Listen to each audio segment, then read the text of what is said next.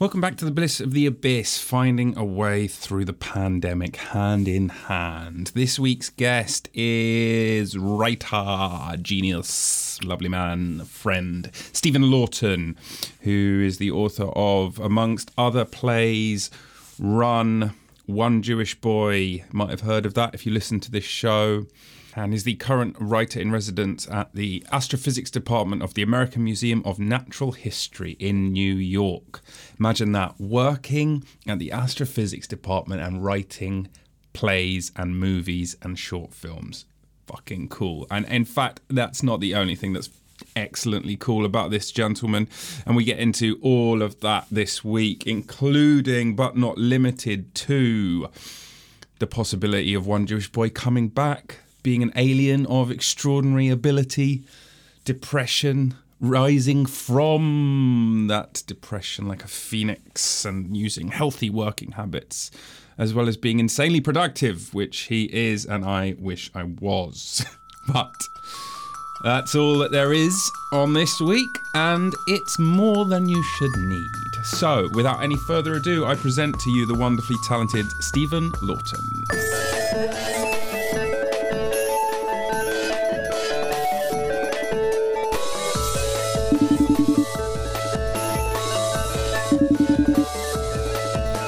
Hello. Hello? Can you hear me okay? I can. Can you hear me? Yeah, perfect. Yeah. Fantastic. Hello, love. How you doing? Oh, yeah, I'm all right, mate. How are you? Yeah, I'm all right, I think. I've been sitting in a car in the middle of the fucking mountains. It's hilarious. You're out in the Catskills, aren't you?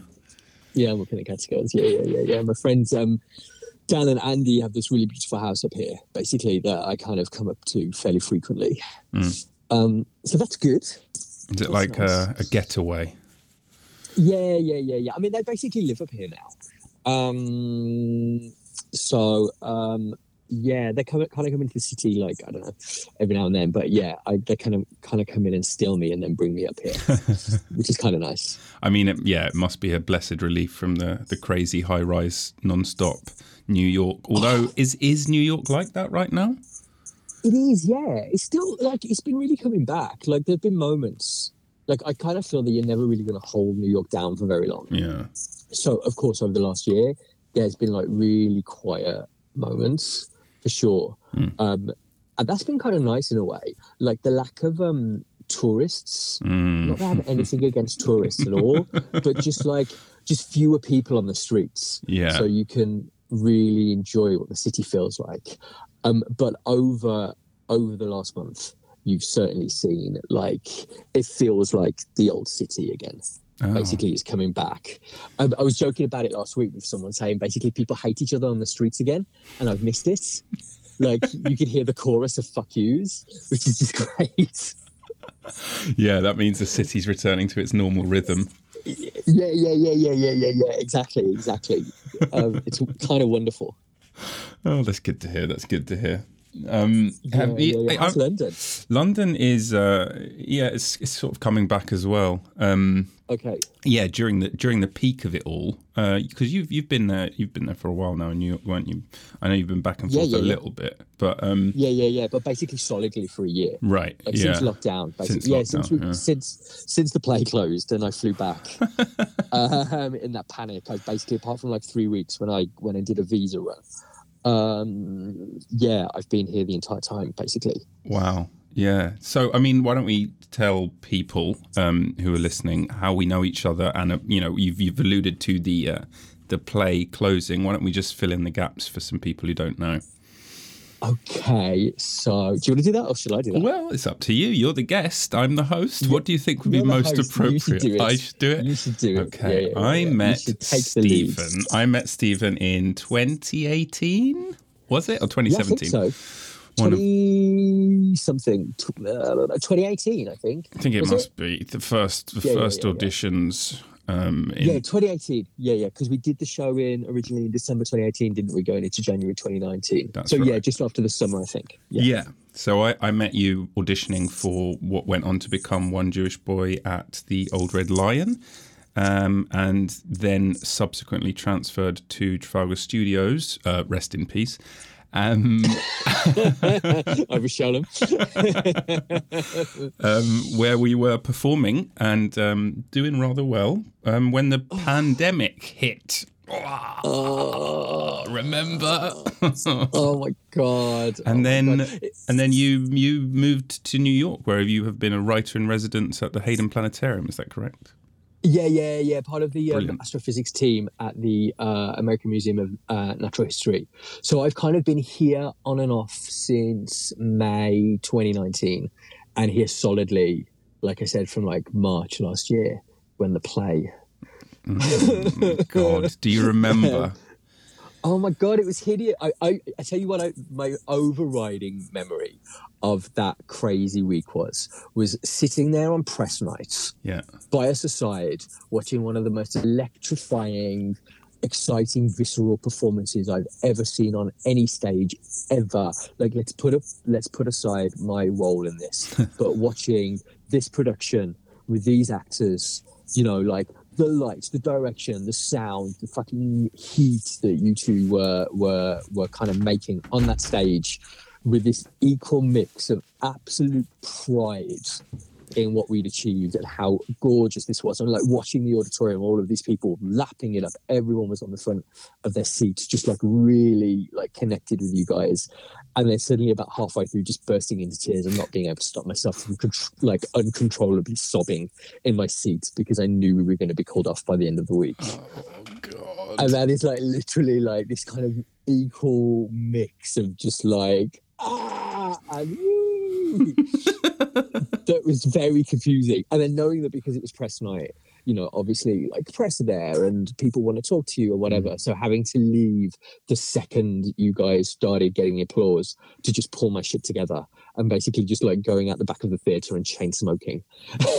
Sitting in kind of on the curb, just like, oh my God, I'm gonna go and face people now.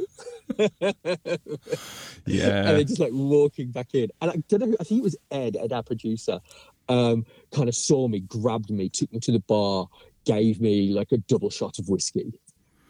It's like, pull yourself together, you gotta go and just schmooze. I'm just like, okay, I've got this. Yeah, right. But yeah, God, the play, beautiful play. The play and then the plague. Yeah. And then the plague. Wouldn't it have closed a year tomorrow? It was till April the 2nd, wasn't it? Yeah, pretty much. Yeah, that's right. We had all kinds of dates, but then there might have been further dates. You know, there were still negotiations, weren't there? So we might have still been doing it. On yeah. Who knows? Who knows? Yeah, I wonder. We will be a phoenix that rises from those flames. Yes, right. But there's so many phoenixes rising from such a big furnace. I know. The whole world. But yeah, no, definitely, of course. One of my abiding memories from that week. This is so silly, but it was during a matinee. It was after a matinee. And so, you know, throughout the whole week, the subtext, like you say, was growing of like, any minute now, we're going to be yanked and the world is going to stop, you know? Mm-hmm. And I just remember finishing the play, going into the gents for a piss. And this old boy is in there and he's finishing up. And he walks out and I kind of look at him and he looks at me and he's like, right, yeah, got to behave well now, haven't we? And he goes over and washes his hands and then leaves.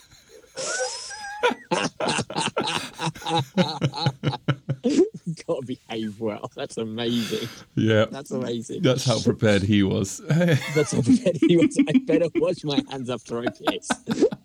Standard, buddy. Standard. No. That's hilarious. But just, yeah, also like that deep-seated denialism. Mm. Do you know what I mean? Like knowing that this thing was kind of suddenly unfolding and that London was very much suddenly taking it seriously.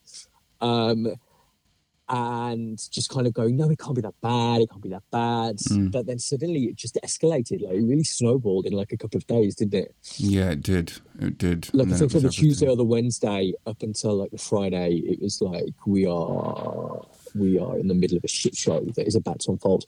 And I remember, because we had the talk on the Saturday night, didn't we? And the producers really wanted me to come and do it. And I was going, I'm just not going to be able to. I have to go back to New York. If I don't go back to New York, I'm going to get stuck here. Yeah. And then rushing back on the Friday, like changing my flights. Oh, and I booked this really fancy hotel because my partner was flying over from New York. So I booked this really nice hotel and then had to abandon that on Friday. And he couldn't get on a plane from they'd already a bunch of people. It. Yeah. Like a bunch of people were saying to me, you know, in America who were going to fly over that like the flights were being cancelled and stuff. So I just remember getting on a flight on the Friday. It was Friday the 13th. And no irony, and getting into the airport at JFK, and it was just chaotic. It was just crazy, and there were like all of these like police and like special, like, I mean, not like army people, but like special something. And you know, I've not been long enough to know all the uniforms, but they have big guns. Yeah, and we were being herded into lines, basically, and which is also, you know, as a Jewish person, kind of like, what the fuck has happened? Do you know what I mean? And I was just kind of very much in that airport. Actually, it was very efficient. I got in and out the airport really quickly, but I remember just like being like in fear of like what had I walked into. Because America had suddenly taken it very, very seriously, and you know, obviously, the orange idiot had, you know, finally decided that he was closing borders that weekend. So I think I was on like one of the last flights that they let into the country, basically. Amazing, because then it was closed for months, wasn't it? Yeah, and actually, because of the nature of things, if I leave the country now, I'm not going to be allowed back in. Basically, because of the borders being closed and having to have special permission to travel. Yeah, basically. Even with your visa. Yeah, even with my visa. Yeah. The only people who can travel freely are green card holders and citizens. And because I'm not a green card holder or a citizen, I'm on like an alien of extraordinary ability visa. Yes. What superpowers do you have? Shh, don't tell anyone. There are none. Ridiculous. Very talented. I know, it's ridiculous. But you know what? The bit that I like the most about that is the alien bit. Yeah, right. Alien. You're a legal alien. I'm legal. I'm an Englishman in New York. Yeah, because, well, I got back in because you could get special permission if you were an artist. And actually, I got the permission because one of the gigs that I was doing, there were like a whole bunch of American jobs on the line. Like if I didn't do it, they just weren't going to replace me, basically.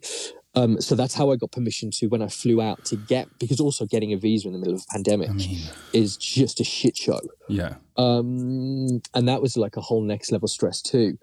And I finally managed, and like the London consulate I got it, but then no consulate would issue it, basically, around the world. And I finally managed to get an appointment in the Netherlands. And then they expedited it because we had like 2 gigs that were supposed to be starting in the autumn. I nearly said the fall then. Nice. And yeah, they gave me, and I remember just being armed. I had like this folder of like 130 pages because I'd been talking to like senators and just like a whole mass of people were like trying to get me this visa and get me, if I left, getting me back in. And I managed to get the special permission to come back because of, you know, the jobs were going to get cancelled and there were a whole bunch of people, as I say, their jobs were on the line if I didn't get it.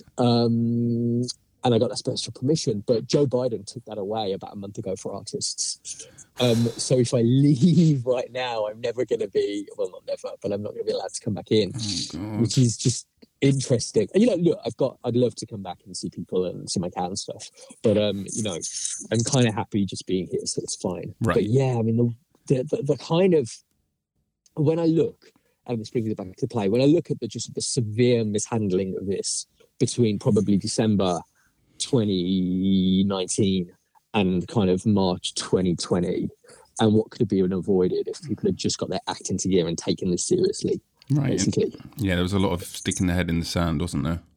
Oh yeah, like completely. And even I guess before that, I think in the run up to it, I think there were things in America where like Trump had just got rid of the kind of the medical people like who tell you that shit and know what their official titles are. And I'm sure, Boris idiot did exactly the same thing. So yeah, I mean, wow. I know. And it's just crazy how he just fell over. Like just literally the world just kind of went, okay. It crumpled, and it's only just now sort of unfolding, isn't it? Yeah. Cautiously but irrevocably, as Boris keeps on saying. Twat. I mean, what does that even mean? That means he really doesn't want to have to lock it down again. I know. And I guess, look, there's a lot of things I don't like about Boris Johnson. Obviously, I'm like, very left wing. But, I guess the one thing that I will say in the man's favour in a way is he's a libertarian. Yeah. He believes in freedom. He's literally, and that's partly because, he just wants to be able to do whatever he wants to do. It comes from a really personal place. I'm probably going to get sued now for like defamation. But, so I can see that actually I genuinely believe, obviously I'm from afar and watching the news, I genuinely believe he actually really doesn't want to lock things down.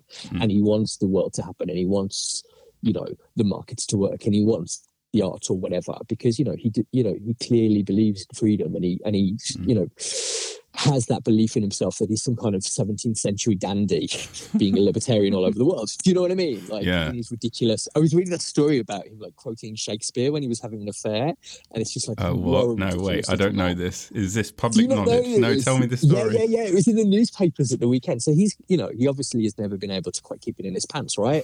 We hear about it all. I'm so getting sued for defamation. Allegedly. We just say allegedly. But allegedly. I think it's quite a few allegations at this point, but yeah. Yeah. I'm like, look, I don't know the man. I've never met him. I'm literally going on what I read. And I'm a writer, so obviously hyperbole is part of my shtick. But yeah, so yeah, apparently he's been having an affair with this or hadn't like a 4-year-old something affair with this Californian woman. Jennifer Arcuri. Yeah, her. Yeah. And so she did this hit, or someone did a hit piece where they quoted her at the weekend, where apparently he would like quote Shakespeare to her or something. I might get the story wrong because I try not to engage with him too much.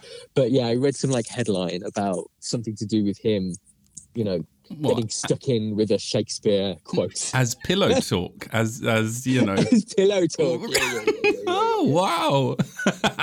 Yeah, well, and look, frankly, as a gay man, I think I'd rather the Shakespeare pillow talk than some of the ridiculous porny shit that I hear. Oh, right, yeah. Maybe some middle ground could be found. Some middle ground could be found. Yeah, so who knows?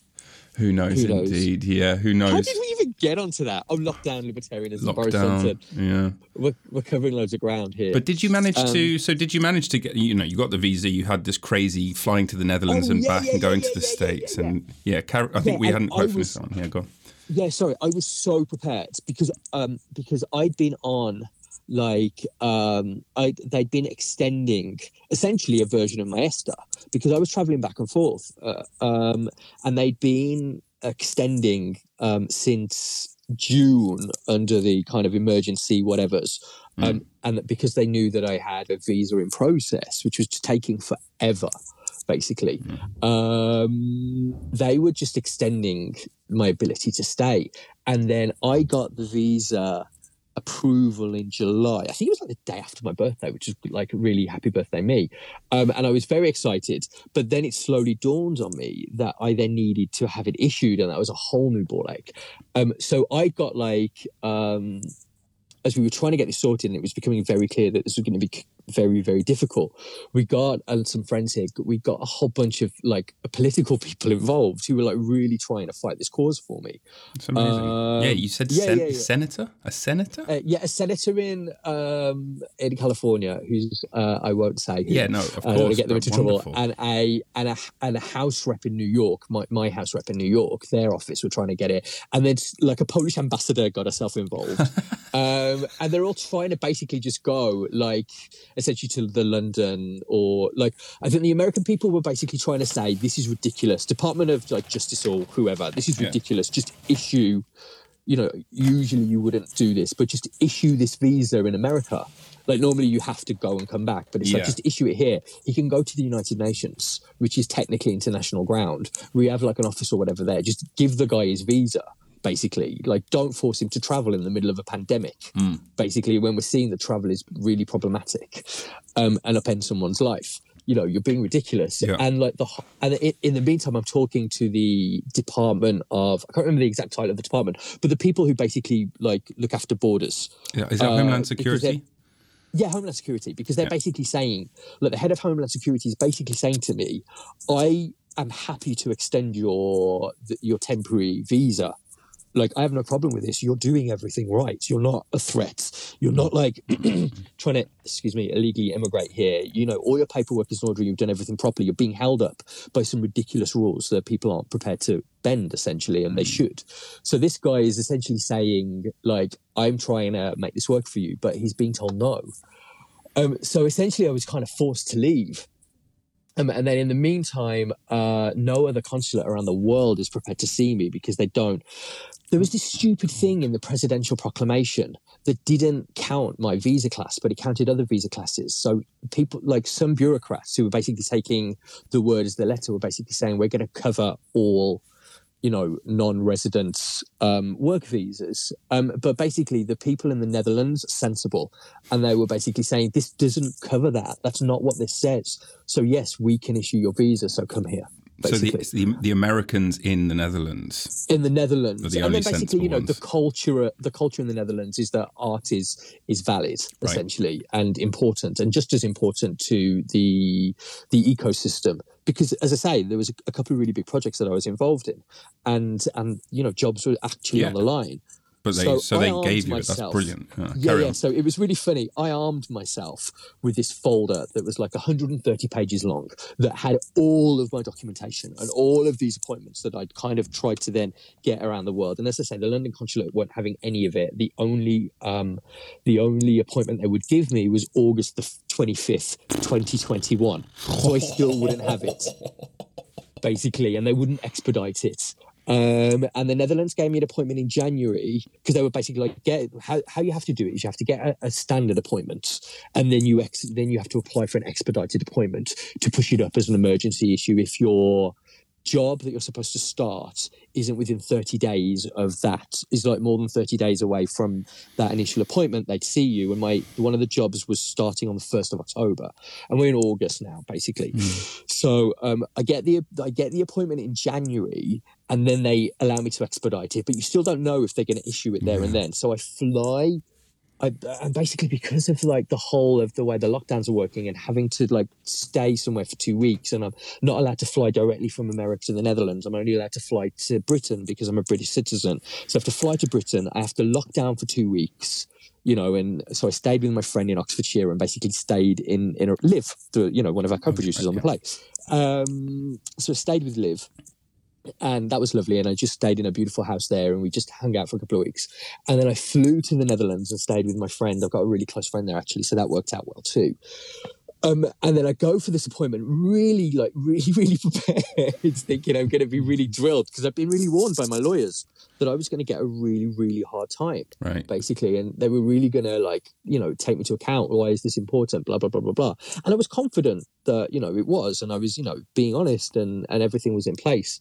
And they basically saw me for like 5 minutes. It's fine. Of course we give you the visa. They'd read the paperwork and they were like, yeah, this is completely valid, of course. And what had happened was, because of the way the dates had fallen, I think I'd overstayed by about 4 days, which I was really worried about. But it's because I didn't want to leave until I knew that I had this appointment.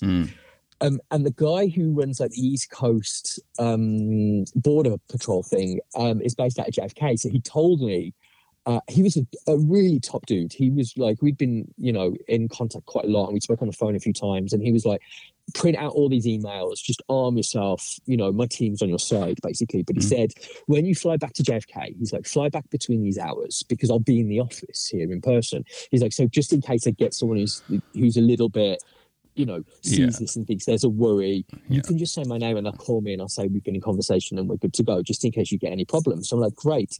What I didn't know is that when you fly through Dublin, the US Border Patrol is actually in Dublin, essentially. So you do everything that you do in New York, but in Ireland. Oh. And the flight, and it's great. So basically, in a normal world, that would be great because you just, do your thing while you're waiting for your plane. And when you get to JFK, you just get off the plane and you just walk out. Yeah. But obviously, I didn't know that was a thing.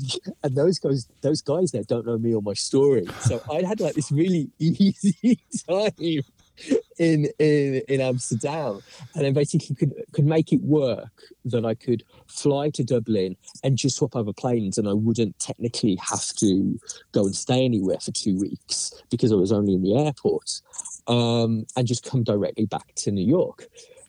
So I get to Dublin, and that's when I got the interview that I was expecting to have in Amsterdam. The grilling. And it was oh my God, it was tough. It was really tough. Basically, they grilled me and they held me there and they took away my passport and all my documentation and my visa and everything. And they stuck me in a room and asked me every conceivable question, and it was fine. They were great. And they were polite, but they were like, we have to do this because of the time that we're in. And I'm going, just call this guy in New York. Please just call this guy in New York. He's going to vouch for me. And then at one point they went away for 15 minutes and they've left me where they're on their phone or anything. I'm petrified. I'm like, they're going to send me back. But they didn't. Basically, they were amazing. And, they let me through. And my God. Now I have a 3-year visa, which is great. Brilliant. Well, that's amazing. What a complicated series of chess moves that you had to do to go through that. I mean, it was literally 3D chess. It's so crazy. You're hopping around the world, but having to fucking self-isolate every step of the way. Every step of the way. So actually never got to see anyone at all. Do you know what I mean? Because also the UK government are really hot on it. What was really interesting is, like, as I was traveling, was like really interesting to see what people take really seriously, what people don't. Like, so for instance, in England, one day I went to the shop because I needed to go and buy something. And, I was wearing a mask in the street as I went to the store. And people were looking at me like I was a nutter, basically. And like really weirdly, because, the culture, I don't know what it's like now, but the culture at the time was people weren't wearing masks in the street. Now, if you were in New York without a mask in the street, I mean, you would literally get yelled at. Like, someone would tell you what an F-word dick you are. But then in New York, our lockdowns haven't been as strict. We've been allowed to see people and do things and, create kind of little bubbles. So I've never really felt lonely because I think there was a bunch of us who hung out together anyway in New York. And we decided that we'd just be really safe and only hang out with each other and see each other regularly, essentially. That's great. So we didn't have that crazy one household, one person in the park for 15 minutes and 32 seconds rule that you guys have had. So that was really fascinating. And then obviously the Netherlands, they were just like gung-ho about the whole thing. Super chill, Do you know what I mean? Yeah, really super chill. I think they were only just starting to go into some kind of lockdown, like that week, basically, where they were like, we and their version of the lockdown was like, we're going to close football. Which I think was like the most horrific thing you could ever do to a Dutch person. You're like, What the football? Yeah, exactly.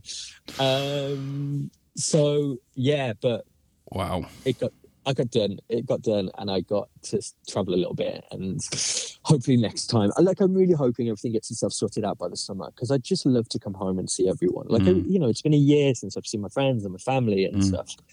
And it'd just be like, with you guys from the play, it'd just be like really lovely to just like see everyone. Yeah. June 21st, mate. June 21st, is that the day? Cautiously but irrevocably, June the 21st is the day. Cautiously but irrevocably. Okay. Irrevocably. Of course he quotes Shakespeare to his girlfriends. Of course he does. But also Shakespeare's really obvious. You think, he obviously knows his classics. Why isn't he quoting Webster? I'd be way more impressed if he was quoting from like the Duchess of Malfi or the White Devil. Do you know what I mean? Yeah, I bet he quotes Churchill all the time as well, just around the house, strutting around. Because he thinks he's Churchill, doesn't he? Yeah, he really thinks he's Churchill. He always did. Yeah. Exactly. And the one thing, I mean, we won't talk about politics too much, but the one thing that I think is kind of almost a saving grace, it's like he's been a twat and a racist and a cheater and a liar. Allegedly. Although some of this is in print, of course. His whole print in his own newspapers. Yeah, exactly. So his whole life. And he finally actually gets to become prime minister, which is like so fucking ridiculous that it's laughable that it somehow happens. And for me, the saving grace being like, he doesn't actually get to really do enjoy being prime minister, because straight away it's shitty lockdown and he has to be on TV apologising for how awful it is. I think this is his penance.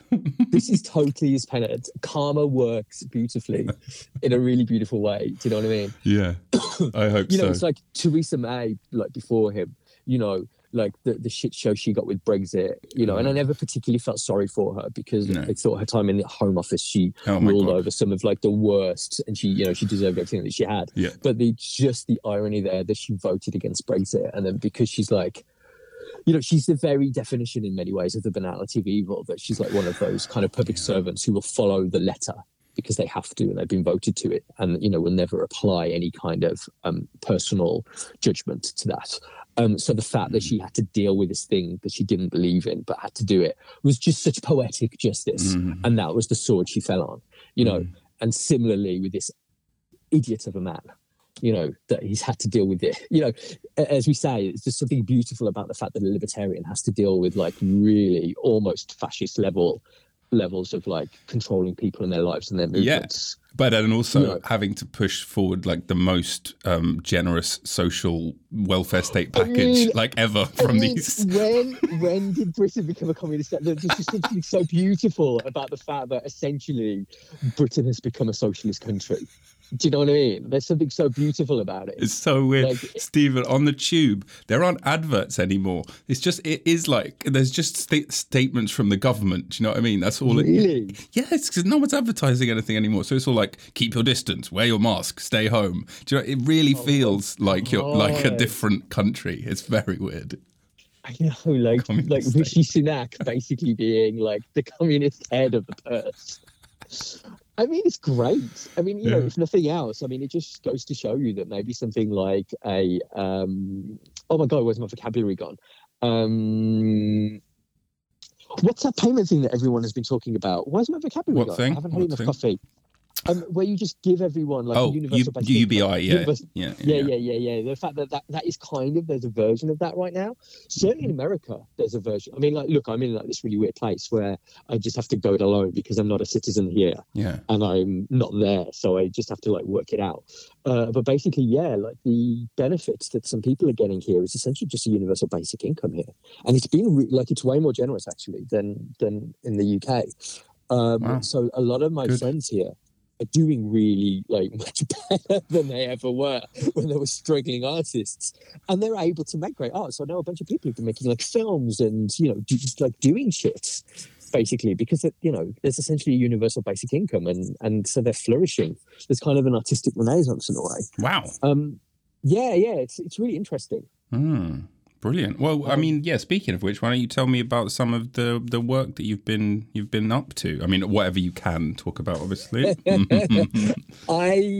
mean, like, look, I mean, not a lot was happening, like, at first. I mean, when the play first got called off, I had a week of just hell where I think I had 3 plays, a TV series, and a potential film cancelled that week, which hurt like fucking hell.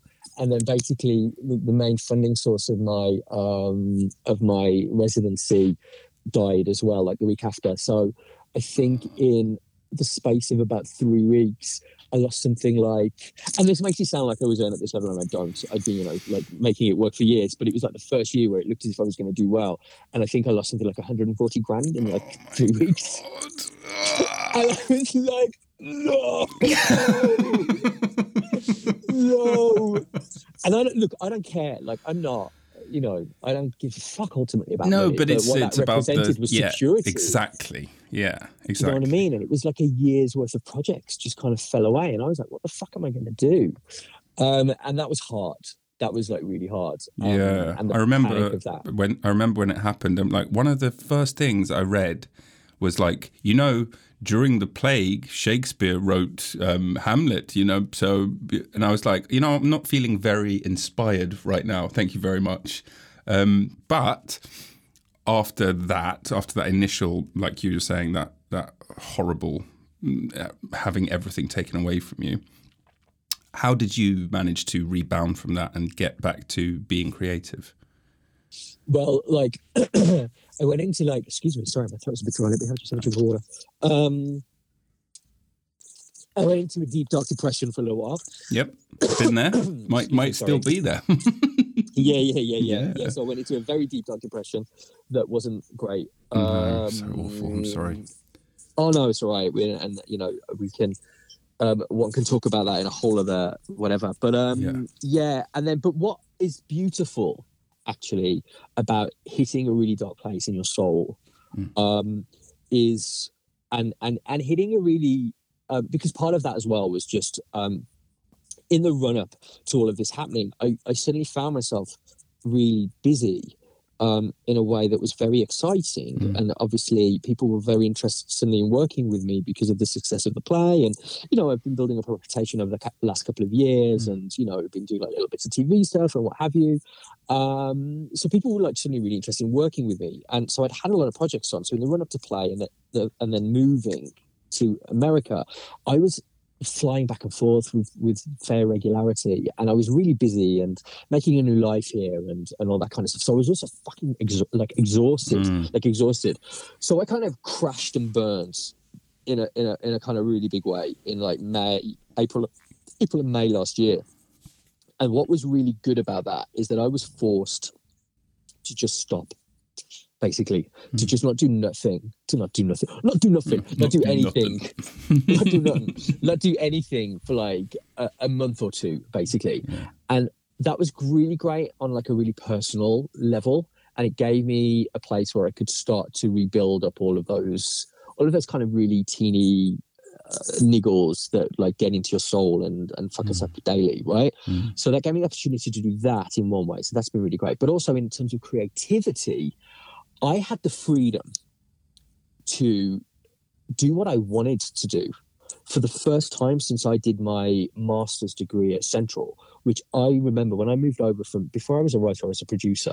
And one of the best things about the kind of year or so I took when I went to Central to kind of retrain as a writer, it was one of the most fruitful experiences of my life because I suddenly got to have a year where I got to do creatively everything that I wanted. It was all on like my impetus. It was no one was telling me what to write. No one was telling me what to do, and I wasn't responding, whether overtly or covertly. I wasn't responding to what I thought the industry wanted or needed, which as I've as my career has grown and I've been doing well. I'm really lucky, but part of that thing has been I'm responding to what the industry expects or what people are telling me in meetings or whatever.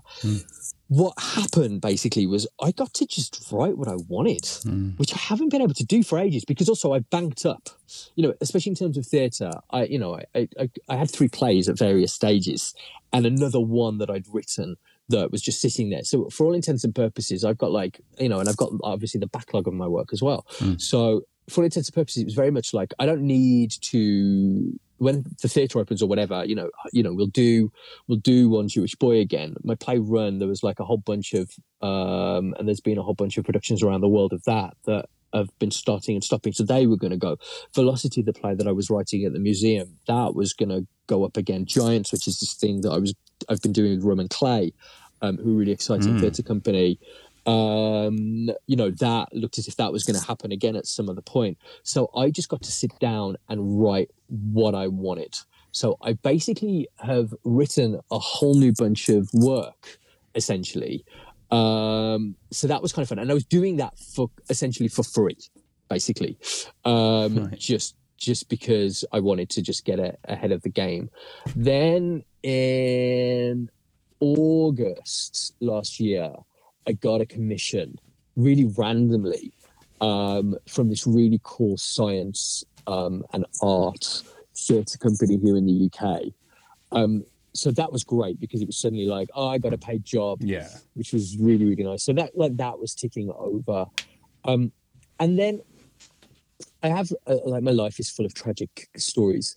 There is a really, really sad story about my childhood best friend. Basically, when I was a little boy, she was this is really dark. Okay. Basically, where we're about to go. I'm strapping in. It's called The Bliss of the Abyss. Don't worry. Yeah. So people like really trigger warning, because this is going to get dark. So my childhood best friend, she was murdered by her mother, basically, when she was about 8 and I was about 5. And I remember her. I remember her being there, and I remember her not being there. And I remember asking my mum where she'd gone at some point, and my mum said, because I was still a kid, she'd gone to heaven, and she'd tell me about it when I was a little bit older. And she told me the sad story when I was a teenager, basically about what had happened. And her mum had like really major mental health issues that just kind of had been failed by the system, essentially. And yeah, she sadly ended up killing her daughter, and then committing suicide in prison. Really, really dark. But I've always wanted to honor this girl in some way, basically. So I'd been part of my residency, obviously, I'm doing space stuff, because I'm working with astrophysics, and I've been wanting to write a sci-fi movie for a while. And I've been working with this. I'm so sorry about my throat. I don't know what's going on. It's certainly not COVID. I got the vaccine a couple of weeks ago. Nice. So yeah, it's good. I'm a Johnson's baby. Just the one and done. Very nice. Just the one and done, but like fever dreams for 3 days. Anyway, yeah. So there's this director, Ryan Andrews, who we've been wanting to do something for a little while, and we tried to get a couple of features up. And because he makes music videos and I make theatre, people we need to see more like narrative short film from you guys. And Liv, who my friend, who was also one of the co-producers on the show and the producer of the original show, she's been wanting to cross over into theatre, into film. So the three of us were like talking about what we could do together, and there was a pot of money there, so we were like, let's make a short together. So I wrote this short about a girl who her sister, basically taking the story of my friend but making it her little sister, and that little sister was obsessed by space and Jupiter in particular, and it's set in the future. And essentially her sister, to honor, so the younger sister's called Sienna, the older sister's called Amber. Sienna is the one who follows the story of my friend, and she's murdered by their mother. So to honor Sienna, Amber becomes an astronaut and becomes the first woman when life is found during the Europa Clipper, which is a mission that's supposed to go in 2025 to Europa. And we kind of project that life is found in the oceans on Europa, and it's 10 years after that. And she's an astrobiologist, and she's the first person to go and do this mission in honor of her sister. So we've been making that film over the pandemic, basically, and that's been the main thing. So we've been making it as a short whilst I've been, Liv managed to go away and get a little bit of money, so I could kind of sit down and write the feature version whilst we were finishing off we shot it just before lockdown, but we did a few little solo pickups basically over the last year and stuff. And then we've been doing all the special effects. So basically we finished that film. That's been the main thing that has been keeping us going over lockdown. And we finished it like 3 days ago. Whoa. Yeah, just in time for the Cannes short film deadline. So we entered Cannes yesterday. Oh, wow. Basically, like by the skin of our teeth. Oh, amazing. Yeah, and I finished the movie feature version of it like a week and a half ago. And so that's out with a couple of script editors that I know and script readers, so I can, and with my agents, basically. So yeah, I've mainly been doing that and this other little project. I've just been commissioned to write this. There's a really cute theatre here that does puppetry stuff. I think they're going to be okay for me to talk about this because we're not announced yet. And actually, they're having a conversation with my agent today. But, they're going to be fine about me talking about it. Do you know the story of Herschel and the Hanukkah Goblins? No, I do not. That sounds great. Oh, my God, Rob. It is so gorgeous. Text me your address and I'm going to send you a copy on Amazon. It is the most gorgeous story. It's like kind of set in Europe, I guess, in the 1900s, and it's about this guy Herschel, and he's going home to the shtetl basically, and at Hanukkah, and he gets to the top of the hill and he looks down at the village and he can't see any Hanukkahs lit, and he's like, "What? It's the first day of Hanukkah." And he gets down there and they're basically, the goblins are in the synagogue and they won't let us. They hate Hanukkah. They won't let us celebrate Hanukkah. So he basically has to go in and fool the goblins for 8 days so he can save Hanukkah, and it's the most delightful story. Like, it's like this beautiful little kid story written by this guy, Eric Kimmel, and it's so gorgeous. And anyway, one of my friends is basically the artistic director of this puppet theatre in Maryland, and she has a beautiful, almost Jim Henson-like aesthetic. And I'd never normally write for this kind of audience, essentially. So out of my armory, and she got in touch, and she's like, I thought of this story, and I got the rights to it. We want to do it as our Hanukkah show this year.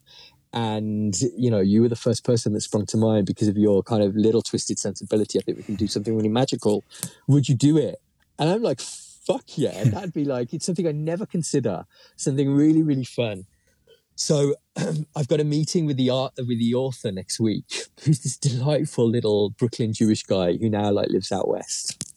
Who's literally do what you want with it, basically. Right. And he's like, when I wrote it, one of the things I really didn't do was there weren't enough female characters in it. And it was really funny because one of the things I was thinking of is that I wanted the final battle to be with a goblin queen. Do you know what I mean? Because I just like the idea of the most powerful deities are always the female ones. You know what I mean? In our Judaism, what I love is that we have the Shekinah, which is the female god, the god that walks amongst us, and the only kind of female variation of a god that we get in any Abrahamic religion. And, because she's the one that walks amongst us, as far as I'm concerned, she's the most powerful one and the one that I think of whenever I'm in synagogue. So, that's going to, and I think I might bring her into it as well. So, I'm about to start that. And then in the meantime, I've been having conversations with, all of our producers about what we're going to do next. So, I think you'll be pleased to hear that our guys are very much on board with the fact that we're going to be doing this, One Jewish Boy next year. And yes. And, Giants, which is the one I've been doing with Robin Clay, that looks like we're going to be doing something in Australia next year.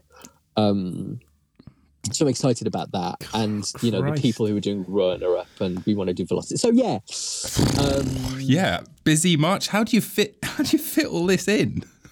I mean, that's badly. I'm behind on all my deadlines. I owe so many people work. My friend Dan who I'm staying with, has just written this amazing piece in the New York Times that we're trying to option for a TV series, and my writing partners here in America are literally waiting for me. Oh, and I've also been doing a cooking show. What? Oh my God, I completely forgot about that. Okay, so my friend Lucy Pole, who is just awesome, she does this cooking show, and I did, just as a laugh, she's a stand-up comedian, she's fucking hilarious. And I went on as a guest about 2 months ago, and our chemistry was just insane, and I think the show did really, really well that we were on. So we've been making our own cooking show. We're going to call it, because she's a comedian, we're going to call it Something Smells Funny, basically. So we just shot episode 1, which is co-titled A Playwright and Comedian Walk Into a Kitchen. And the idea being that basically we just kind of just cook shit and have a laugh and, fun. Be dickheads in a kitchen. So yeah, we've been doing that as well. So essentially, I do it all by the skin of my pants, being vaguely unfocused. and every time I'm late for a deadline, asking for another 3 days and smiling at them charmingly and hoping that they'll know that it's just because I'm trying to do a bunch of stuff and make sure the quality of that stuff is good. How much do you sort of stick to a routine? Are you I'm up at 9 and 9:30 till 11 I write, then I take my constitutional, and then I'm back. Do you know what I mean? Take my constitutional. So as anyone who follows me on Instagram will know, I adopted a puppy about 6 weeks before lockdown happened. Shout out to Casper. Little Casper. Oh my God, he's so gorgeous. Can't wait to meet him. So, and I actually, when I adopted him, he's a rescue from Kentucky. And when I adopted him, because we were about to go into rehearsals, I asked the foster parents if they could hold on to him until I got back from England with the play, and they were like, no, we can't. If you want him, you got to take him now. So I was like, fine, okay, I'll take him. And then how I dealt with being away is I just put him in puppy training school. The first time, and then the second time, like, my boyfriend looked after him. Because of Casper, I have to follow a routine, basically. So, however, it slightly goes to pot now because Casper's now a teenage boy. So I live with a teenage boy and everything that entails. And the major thing that entails is that little bugger is not getting up in the morning. Of course. Force him out of bed. I mean, literally force him up. So we get up somewhere between the 7:30 and 8:30 mark. And then I need coffee and the morning news and just to answer emails and social media and, catch up with London, because I'm also managing a career in two countries, in two cities, essentially. I've been trying to make sure that my London career is still working and I'm still part of that scene whilst being in New York. Right. So mornings are really useful. And then we then go for a really long walk in the morning, basically. And that's a great thing because I can get some exercise and I can think and I can plan my day. And then I tend to just sit down and work really solidly until maybe 1:30ish, and then I'll have some lunch. So it tends to be, I'm the most creative in the mornings, basically just after I've had my coffees. So that'll be hard creative time. And I follow the Pomodoro technique, basically, which is where you write for 20, or you work solidly for 25 minutes with no distractions, and then you take 5 minutes off. And I use an app for that. And then, so basically the idea is that you do 25-minute rounds of work with 5 minutes to go to the toilet or grab your coffee or check your emails or social media or whatever. And then every 4 cycles, you get 25 minutes for a little bit longer. So I do the Pomodoro for a few hours and I actually managed to get quite a lot done. You could probably get a morning's work following that will get me as much work as I would in a full day without it. And then in the afternoon, after he's had his kind of lunchtime walk, that's when I do the admin stuff and the pitch, because obviously, as a creative, I'd say before the pandemic, a good 25% of my time was taken over with just career admin, including pitching for the next bunch of work. That's more 50-50 right now because there are so few opportunities and there are so many more people out there now in work and whatever. And also I've been trying to find representation as well. So I've managed to get American rep, but also trying to look for a manager and all that kind of stuff because things work slightly different here. So doing all that stuff is that's the afternoon job, basically. And then Casper gets fed again around 5-ish, and then we go for another long walk, basically, and then the evenings on my own to kind of just chill out. And I've been very good at being boundaried about what's work time and what's personal time and making sure, I think before all this happened, I remember in January, some nights I was pulling all-nighters and all that kind of shit. I'm never going to do that again. It's so unhealthy. Yeah. I remember you sort of occasionally turning up to a rehearsal or a meeting or something, just completely bleary-eyed, and I'd be like, "Stephen, you're right." You'd be like, "I haven't gone to bed yet. I've been crazily rewriting this whole thing." And I'd be like, crazily rewriting. Actually, I remember there was one day. I think it was the first week of rehearsal, and do you remember I had that really nightmare stopover in Copenhagen, and I hadn't slept for 36 hours, and we had the first rehearsal, and I had to do a rewrite that night. The second rehearsal, and I managed to do it, and I think it was the second rehearsal when I was really tired, and I don't know who it was. And I'm not, I feel like I'm mainly really measured, and I don't tend to be stroppy or be unreasonable. Do you know what I mean? I think I have a genuine, I hope, touch wood, I'm touching my head, I hope people see that I genuinely have a good nature. And no, you're horrible. You're a nightmare. You're a troll. I'm a nightmare. But that afternoon, I was a troll. I think it was Asher I shouted at, who I adore. But I shouted at someone. I mean, I was really uncool. I was literally "Don't fuck with me right now." And I don't think the question was that unreasonable. And I remember going home that night just thinking, I was such a fucking arsehole this afternoon. And it was literally because I'd had no sleep. And I think I misheard the question, which I'm sure was perfectly reasonable. What's my motivation or something? I don't know, you're the fucking actor. You know. Which I'm never I'm always like I promise, like I'm collaborative, and I want to give, it's my directors and my teams having autonomy in the room. I know that there's a point where I just need to get the fuck out of there and leave you guys to it, and just let you enjoy it and enjoy. It's like the way I go into things is, we all go in, learn the process, work out the parameters of where we're in, know the material, know what we have, and then I'm going to fuck off and I'm going to let you do your thing and work it out, and then I'm going to come back and we're going to fall upon things, and that's going to be really exciting, and I try and. For the record, yes, this is the Stephen that I know. Yes, this is how he is. And I'm not precious about like line changes, because I understand that language is so different, and we're going to find stuff, and I'll work with it basically. As long as I'm a part of that process, I'm really happy to be a part of that process, and I'll always listen to things that aren't working or whatever, because things in your head are very different when you start getting them into a room. And actually, I love rehearsals. I kind of wish I was in them a little bit more, but also know that your presence as a writer can be looming, and I don't want to give that pressure. But for me, it's just really fucking fun getting stuck in. But I think that I was such a dick.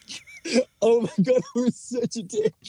But you're only human, aren't you? I mean, you literally, like you said, you were stretched. It's like, well, I think they've found studies that like if lack of sleep gets to a certain point, it's like as bad as being very drunk, like the impairment. Lots of crashes on the road and stuff. It's just because you're tired. It's literally like your body is starting to malfunction. So of course, like your brain's going to as well, and you're going to hear things wrong and snap and all the rest of it. I'm really glad to hear that you've kind of gone through that and found like a really healthy way to explore your creativity. That's really good.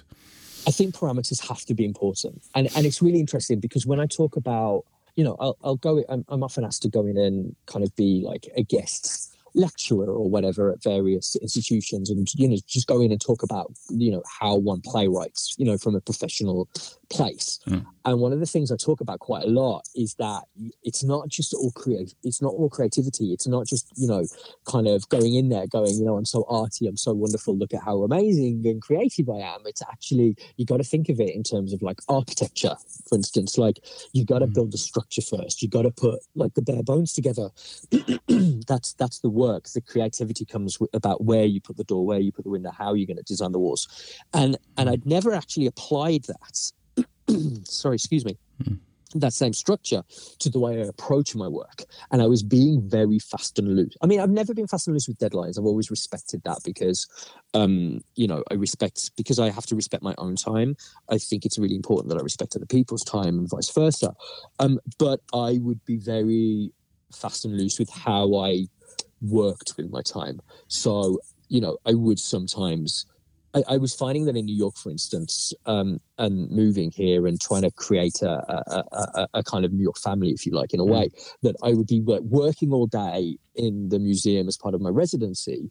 And then I'd be, out from kind of dinner and then partying until like 1 or 2 in the morning or something. And then I'd go back to the museum and I'd work until like maybe 6, 7 in the morning. And then I'd sleep in my office for like 3 hours. And then do meetings and then do all the things. And I'm just like, that is so unhealthy. Yeah. So in a way, the pandemic has been really good at going, you need to apply the same kind of parameters that you would apply to the actual work, to how you approach the work. Right. And to your life, to your, to my life and to my practice. And just having downtime. Downtime is so important. Because if you can't take that walk, I mean, look, I'm really lucky. I live really close to Hudson Park on the river. Again, if you follow my Instagram, like all I post is the same bloody picture from the same bloody pier on the Hudson River, and my dog being a dickhead, with the occasional shout out about an anniversary, about something I might have done. But I'm so lucky to have that river just there, because that space every day to just go and look at the water and walk for like 30 minutes up and down that river and just clear my head is just really special and really good for the mental health, because obviously, as I kind of alluded to before, I had like a pretty big mental health crash in the spring. And what was great from that was basically going, I'm never going to let this happen again. This is so devastating to the people, not just to myself, but the people around me who care.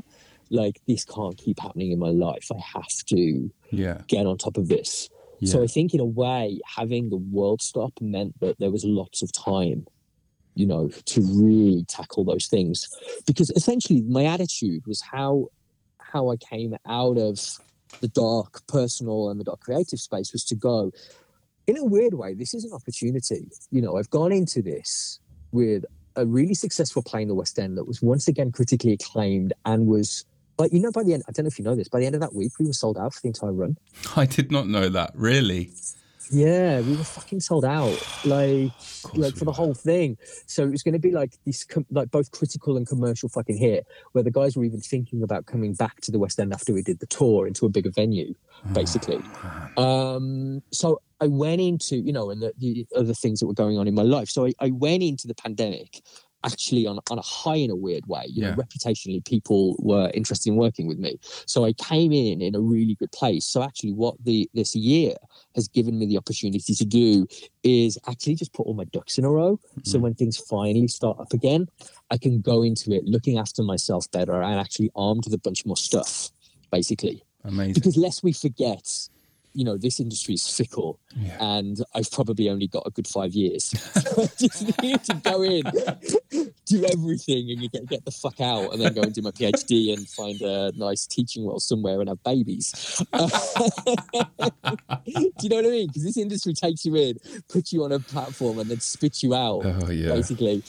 And something stupid I've come up and said or done is gonna come up at some point, and I'm just gonna get fucking cancelled. Oh, no, you're not gonna get cancelled, are you? Well, yeah. I've go on. I've never been horrible or mean or hurt anyone, but I've probably said some really daft shit that I never meant and thought was a really close to the line joke. Well, I don't think you've said that on this one, so I don't think you're going to get cancelled from this time together. But I can't speak for what you said in the past, Stephen. I don't think I've done anything really bad or said anything really bad. I think those are famous last words that every single person who's ever been cancelled has probably said. I don't think I've done anything really. I know that I've never done any of the sexual or bullying shit. I've been on the other end of that shit. Right. But I've never. But I might have said something dodgy. Do you know what I mean? That I thought was funny. Yeah. Because also actually as we go into comedy and actually we talk about this slightly more broadly, I've decided that we're talking about this more broadly, by the way. Okay. Thank you. I do genuinely believe that comedy everything has to be up for grabs. We have to be able to laugh about everything. Yeah, I agree. But I'm not sure that is right now, that is universal. No, and obviously, I'm not a dickhead. I don't want to hurt people's feelings. Do you know what I mean? I'm not sure I'd make jokes about the Holocaust, and I definitely, not make jokes, and, I wouldn't use the N-word or anything like that. I'm a sensitive person. Yeah. But I'm sure I've probably said some... probably the stuff I've done because I'm gay. I've probably told some very outrageously homophobic jokes. But that's one of the few things that's left is you're allowed to make fun of your own group, right? That hasn't quite been taken away yet, although it does sort of loom as a possibility. What do you think of this analogy? This is the way I've been thinking about it. Is that comedy is like a tightrope. And everyone on it is walking on this tightrope, trying to make people laugh. And the problem is the slackness changes, and it can suddenly get very taut or very loose. And if you've just been, if you've not been paying enough attention, you're going to fall off. What do you think? I think that's a great analogy. And actually, I think we can apply that to life, basically. But you know what I mean? Just in human interactions anyway. I think a boundary line is really important. And I actually think you can probably step up to the line. And in some instances, you should step up to the line and things should be challenged and and what comedy is really great at. Comedy is really good at making us look at things and focus on things. But I think the thing about the slackness is it has to be generous. And I think that's where, on a serious note, I don't really think I'm going to be cancelled, because I definitely believe that if ever I've been close to the line on any subject, and I'm not scared, as we've seen with the work that I make, I'm not scared of being controversial, and I'm not scared of putting myself on the line, and I'm not scared of putting myself in a hard position to tackle something important, but I will always do it with generosity. And I think that's where that slackness is, that maybe some of those people haven't always been generous, basically. Yeah. And I think that it has to come, And like, I guess one case in point, I guess, was the Kathy Griffin thing where she did the decapitation of Trump. I mean, was that too far? I don't know. I genuinely don't know. I've gone back and forth on that. Yeah, it definitely was funny. It was also funny, but also he was still a human being. Like, like when Margaret Thatcher died, the "Ding Dong, the Witch is Dead" jokes that were going around. Yeah. Like, look, I grew up in the north, I'm in the Midlands, but it's the same thing. North of Watford in the 80s. Like, I saw firsthand the devastation that Margaret Thatcher's policies caused on small towns. Yeah. Firsthand. But do we celebrate a human being who has family? Do we celebrate their death as a good thing? I don't know. It's so hard to work that out. I think I may have partaked as well. Yeah. But like in reflection, it's still a fucking human being. Yeah. And then you weigh it up with the intellectual side, like she actually didn't give a fuck about the lives that she ultimately ended. But I don't know. I mean, Donald Trump is an evil fascist man who has done some really bad things in the world. Should we be joking about his decapitation? I honestly don't know. Like when he got deplatformed on Twitter, I worried about that. I worried about what that created. Yeah. Like, yes, he needed to be shut up, but should anyone be should a tech company ultimately decide to deplatform a person? It's not that I don't think that he shouldn't abide by their rules, and it's not that I don't think that what he was saying was terrible. He incited a riot. He's an evil, hateful man. And we were talking about it last night. About, I actually think his kids are way worse, but because they're acting in a more politic way, he's acting. He's pure id. He only thinks about himself. Yeah. Do you know what I mean? Like he's kind of very strategic, but only in a personal way. But what the message of that censorship could come back if it's not agreed with by business or whatever. I worry about where that takes us for sure. Like when you follow that down a road of what that could do, and I think I talk about it in the play. I am very worried about the left doing the work of the right. Yeah, I'm very worried about that, and I'm worried that the right let us do it. That the right know how to manipulate us into doing their work for them. Things such as censorship and deplatforming and all that kind of stuff. And again, that doesn't mean that I'm like this huge believer in free speech, because I think free speech leads to hate speech. So I don't know that I believe in free speech either.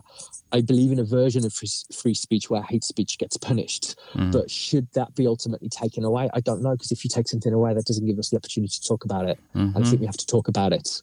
Right. Do you know what I mean? Yeah, there's that old maxim that good speech is the only counter to hate speech, right? Or bad speech. Yeah.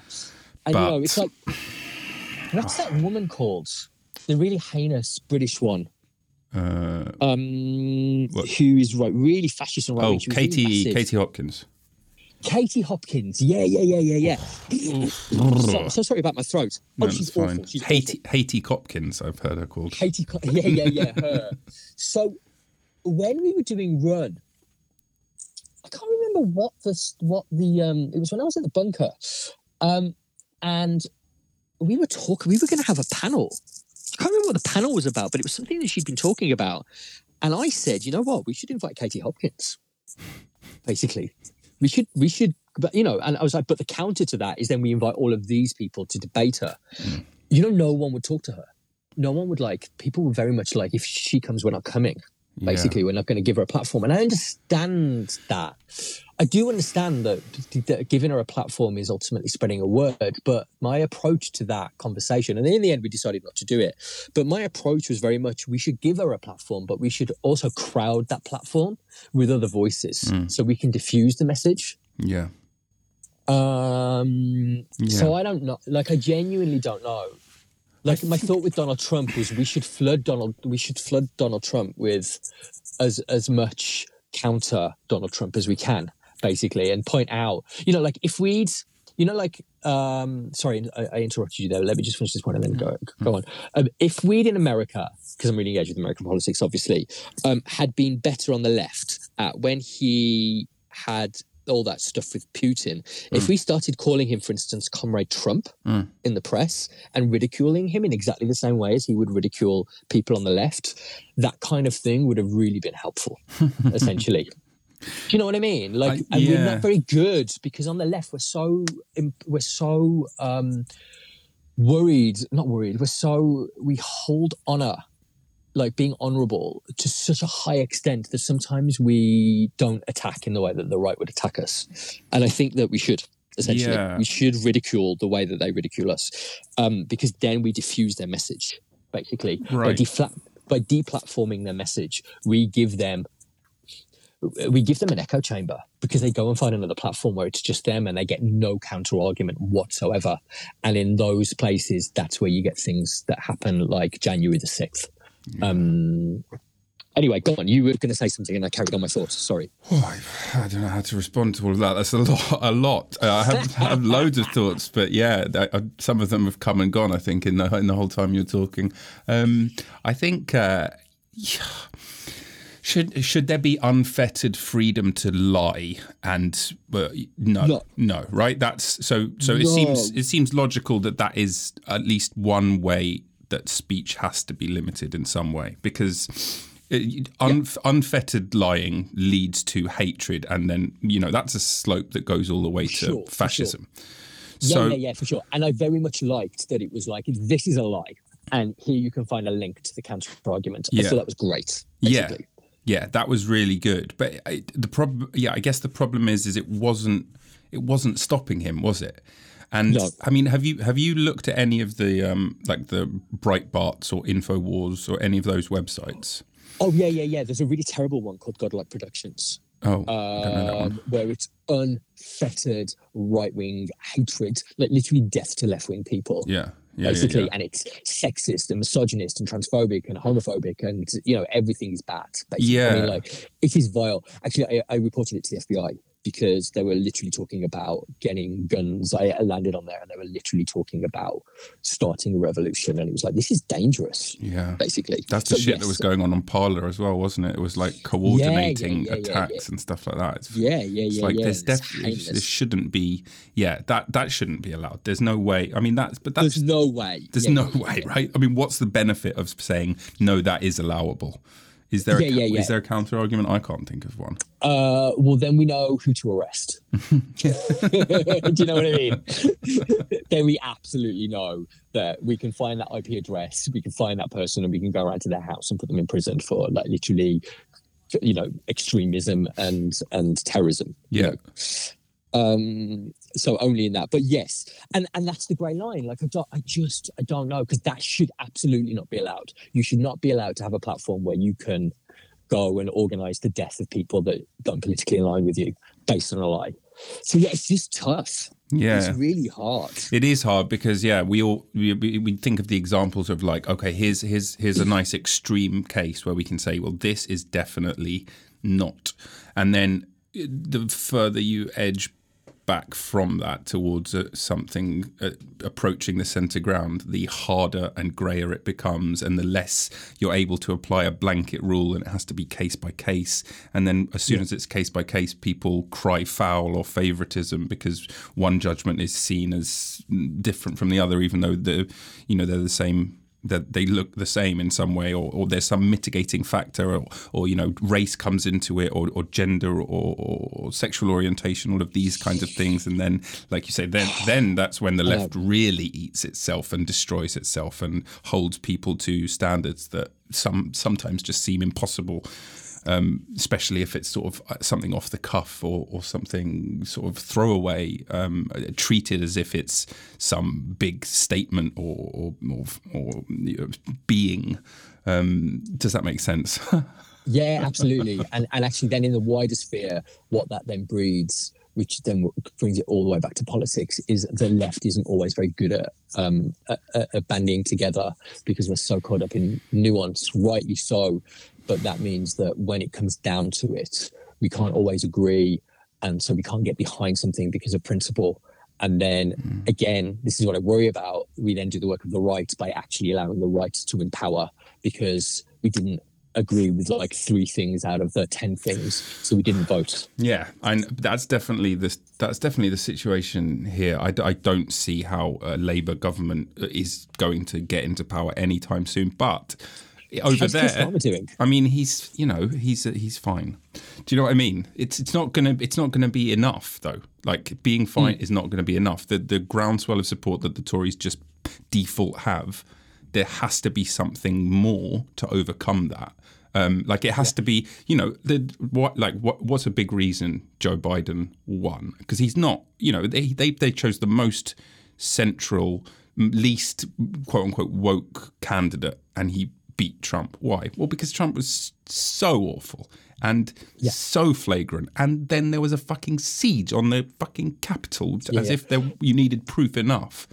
And now he was the only one who could do it. But he was the only one who could do it. None of those others would have done it. So it's like the truly progressive agendas aren't actually as popular as the left wants them to be. And the reality is, in order to get elected, you need to be popular. That's just like, that's a default thing. So I mean, it's managed to happen. I mean, it squeaked by in the States, didn't it? You know, Georgia was like in like a final Hail Mary, but now you're in the unique position. Stacey Abrams. I mean, amazing, right? Amazing. The work she did, that like groundswell of activism. That's what you need. Yeah. And that's what didn't happen in 2016. Yeah. Because, you know, AOC wasn't in power yet, and, you know, Stacey was doing a thing or whatever, but the people that essentially the Bernie supporters and the people on that side of the party weren't doing enough groundswell support. And they learned from that. That was a great thing. They learned from that mistake this time. So in those kind of more swing states, they got on the ground and they made it happen. And Stacey Abrams, I mean, she deserves, they don't do knighthoods here, but she deserves one for the work that she did in Georgia. Yeah, basically. I'm sure she'll get a congressional medal, some something like that for sure. And the fact that she's gone into like my politics for the foreseeable. I'm going to stay out of big office. My politics for the foreseeable is changing this at grassroots level. I mean, that's we need more people like that. We need more people who really fucking care. Absolutely, basically. Because I mean, the law. This is getting a bit specific, I guess, for some people. But I was just reading about the voter restriction laws that they've passed in Georgia, because it's still Republican-held local government. Like they've made it illegal to give food to people in line. Illegal. Yeah, illegal. Yeah. You can't give food to people in line, basically, because they don't want.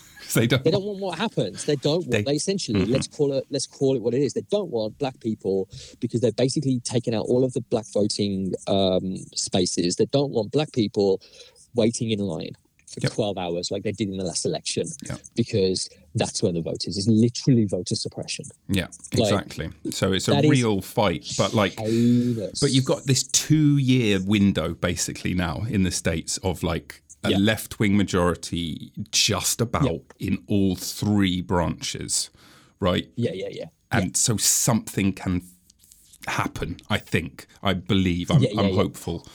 They're letting Mitch McConnell still wield far too much power with the filibuster. But I mean, I think we got to move out of executive order territory and get some stuff actually put into law. But but actually, just to bring it back to Britain, where most of the people are going to be listening, I think that, you know, these examples kind of sit the same in the UK. I mean, you know, the right also want voter suppression. They also want to make it really difficult, right? Yeah, absolutely. You know, we have that version of the party political lines where, you know, the Tory party will always fucking vote with, you know, they'll follow the whip. Whereas Labour won't always do that. And then the fact remains that we only have in the UK one right-wing, you know, major party, but we have like 3 left-wing ones. So the left vote is just always going to be split, basically. So there either needs to be more right-wing parties or fewer left-wing parties. Well, they've got Lawrence Fox has got his new party, hasn't he? So maybe some people will vote for that. Man, he's the new Katie Hopkins. What's he doing? I have no idea. It seems very, very strange. Have you ever met him? No. I've battled him on Twitter. And I'm like, what are you doing? Yeah, of course. Just call him a dickhead. I'm not scared of just going, you're a fucking wanker, mate. Go away. Be quiet. I don't know. I mean, we always had the problem I guess the problem that we have with Labour is there is a slight, I don't know what the new government's like because I haven't been there, like the new party, like, because I haven't been there for it. Yeah. But obviously I was there for very many of the Corbyn years. And obviously anyone who's seen the play knows that I've very much struggled with Jeremy Corbyn, but ultimately voted for him. But there's an arrogance with the Labour Party that it's their way or no way, basically. And It fell down into 2010 when Gordon Brown wouldn't work with the Liberal Democrats. It fell down every single election that Jeremy Corbyn lost because he wouldn't give. Basically, he wouldn't give, and it's you can't just go in going, this is it. It's so like old school socialist man saying this is what we're going to do, and that's not good. You need to do what Joseph Biden is doing, which is basically coming in with a kind of fairly middle ground positive agenda, but then actually enacting quite great left wing. Some of the shit that he's just like thrown in is just like, mate. Yeah, I know. It's amazing. Pretty left wing. Yeah. Like, I thought you were way more moderate than this. I'm impressed. No, it's some exciting changes. Definitely, I follow it quite closely. Obviously, because Caitlin's American, and we're definitely going to live in the States at some point as well. And come! Oh, I can't wait. I mean, I was just there, obviously, but that was for a very different sort of situation. Yeah, I'm sorry about that. Yeah, so we get to see each other. Yeah, no, I'll be back. Still here? She is. No, she's back here now. She's back with you now. Yeah. We're going to be back in October though. So okay, great. We'll hang out. That'll be fun. Definitely.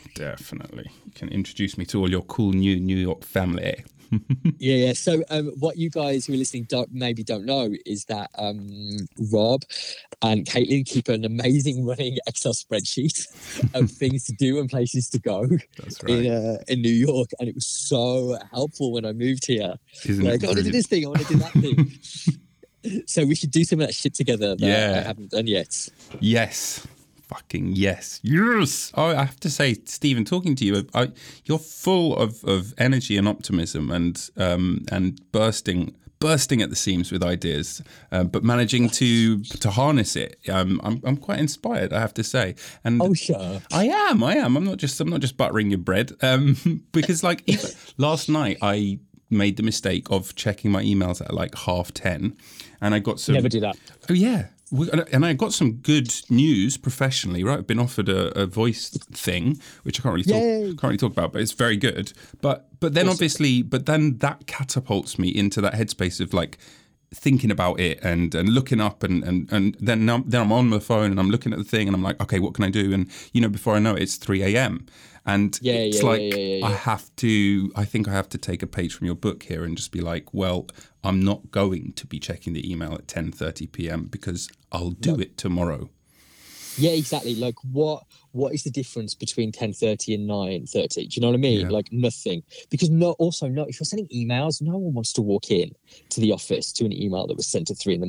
No one wants that shit. Unless you're in another country. No, like you're just gonna be like, dude, what the fuck? Yeah. Do you know what I mean? Yeah. Red flag. Yeah, red flag. I honestly believe work hours are 10 till 6 and they shouldn't go beyond that. They shouldn't.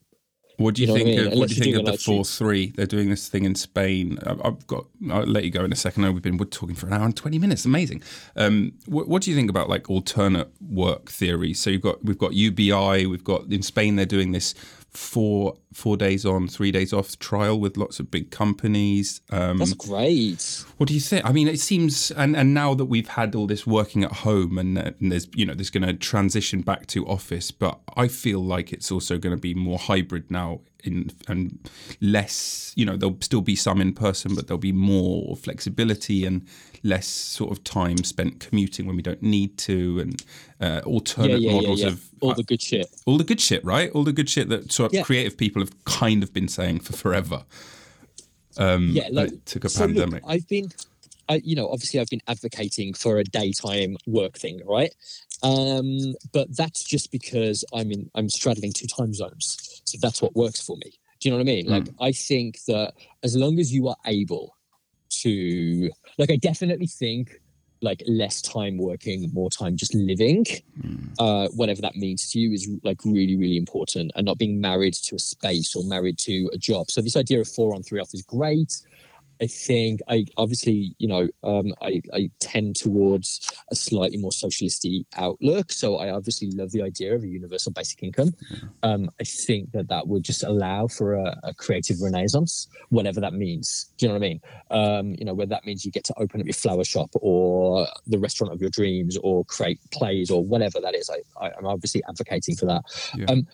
I do think, flexibility. I mean, it's just been lovely. All the people knowing that they can work from home, and as long as they're supported and you can do your thing, I'm all for it. I think it's great. I really do. That's a really it's a really good direction that things are going in. And speaking of politics, I've got a friend, Jeffrey Amura, who is running for representation in New York. I don't know which part you're registered in, but if you can vote for him, he's amazing. He's he'd be the first Japanese American. Oh, okay. Well, but maybe you can give him an endorsement. I can endorse. Yeah. And so that's what I was doing last year. I was like, look, I'm not allowed to vote here because I'm not a citizen. Right. I'm hoping I'll get my citizenship in like 4 years' time because the visa that I'm on is a gateway visa. So when I get it renewed, I think a year after that, I'm allowed to apply for citizenship. Amazing. And that's what I'd really like to do. Yeah. I see my future very much here now. Right. But because I can't vote, but obviously I'm so politically engaged. So I canvassed. Basically, because I'm also not allowed to donate, which on one hand is fine because obviously I lost a shit ton of work and I've been piss poor. But do you know what I mean? It's nothing like staring poverty in the face. But I can canvass and I can advocate, and so I was making sure I was doing that basically, and like out on the streets and. If there wasn't like state lockdowns, my plan originally was that I was going to go to like Republican areas of America with like Joe Biden and Kamala Harris flyers and just like go and fly out. Like part road trip because I really want to do an American road trip. Of course. Did you see that documentary on Blockbuster? Oh my God. I want to see the last Blockbuster in America, right? It's amazing. It's amazing. And my key takeaway is I want to drive to Oregon and join. Like just drive there and just like become a member and then like buy a DVD player along the way and just like stay in a motel that night and just like do a movie marathon just so I can be a member of this Blockbuster and drive across America to get there. Basically, that's like my next big ambition. I've been like hoping for. Before the pandemic happened, my plan, I think I told you that my plan was, because I've been working so hard, was just to take a full month off for pleasure. Now, look, I ended up taking some time off, but that was more about like just sorting my fucking head out. I do still have this like dream that at some point soon I can just take like a month or two off of just like absolutely no work and just go and do something like drive across America, essentially. I just really love to do that. I think that'll be possible soon. I wouldn't. Yeah, don't do it now while everything is still COVID-y. Oh yeah. It won't be. Everything's still COVID-y. Yeah, we just need a few more people to have their vaccines. Yes. Well, keep your fingers crossed. I've got an appointment tomorrow. Have you at the Science Museum? Oh really? Yeah, but I've heard rumours that they've occasionally been turning away people. But I would love to get vaccinated at the Science Museum. And yeah. I don't think I've got any anti-vax listeners, but if I do, stop being silly.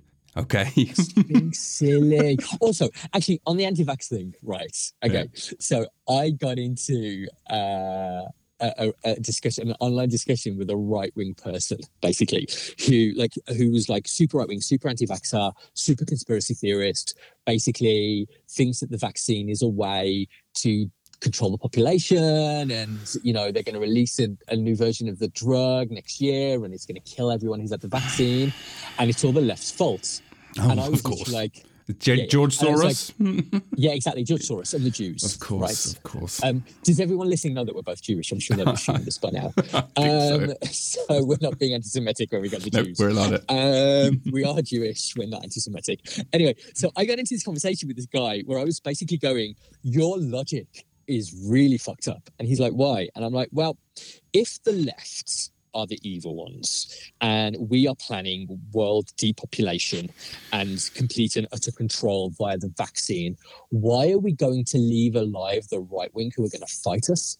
We're going to leave alive the left wing who are compliant. So if you're sensible, take the vaccine, because if you're right and the left is going to depopulate the world, they're not going to take out the people. They're giving us the vaccine because they're about to kill all you lot, basically, because we're doing what we're told by doing this, and that's what the controllers of the world are going to want. They're going to want the good compliant people. They're not going to want you people. So take the vaccine. If that's true, take the fucking vaccine. Did you get through?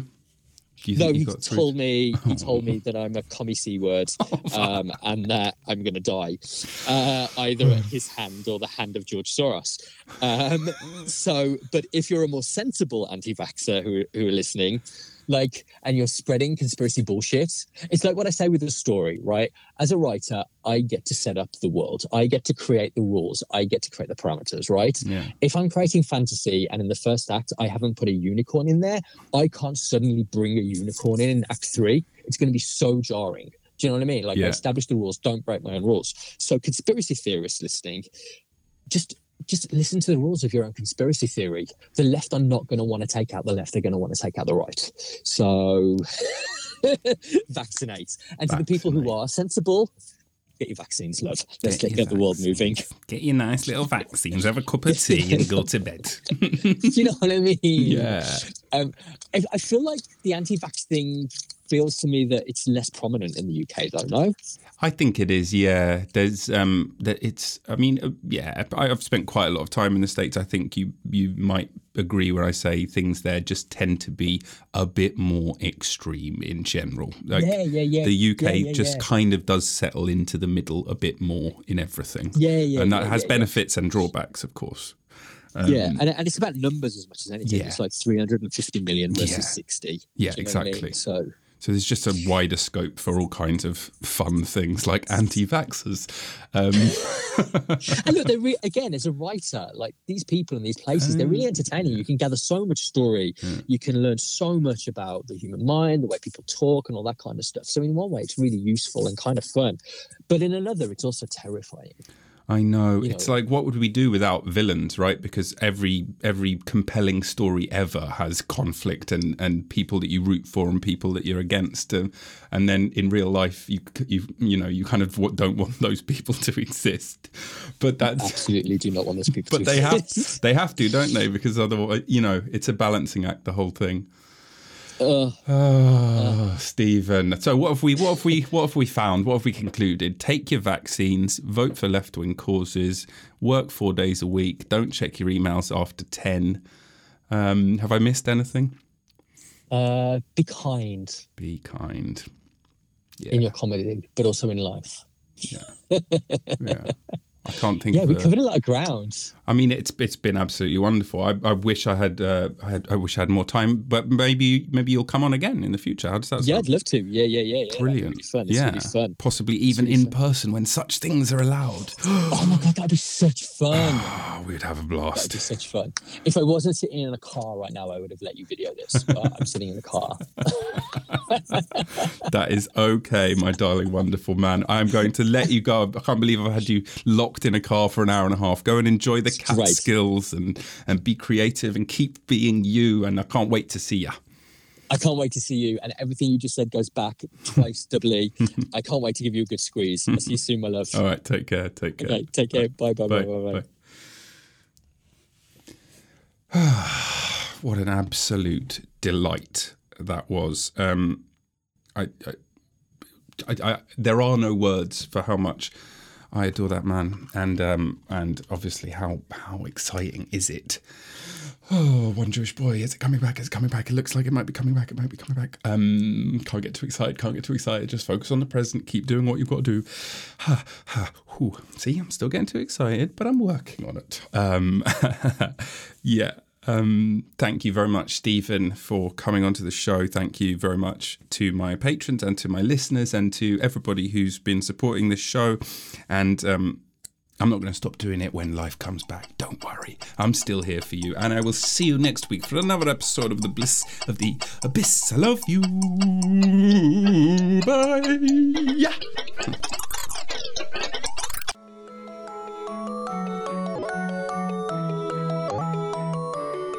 Thanks for listening to the show. If you've enjoyed it, please give us 5 stars and consider becoming a subscriber and maybe even supporting us on Patreon. Really, really, really helps me continue making this show. If you haven't enjoyed it, then you can fuck off. Many, many thanks to Nils Hennis Steer for the amazing music and to Dave Fox for the cool artwork. Please keep coming back every week for more Bliss of the Abyss.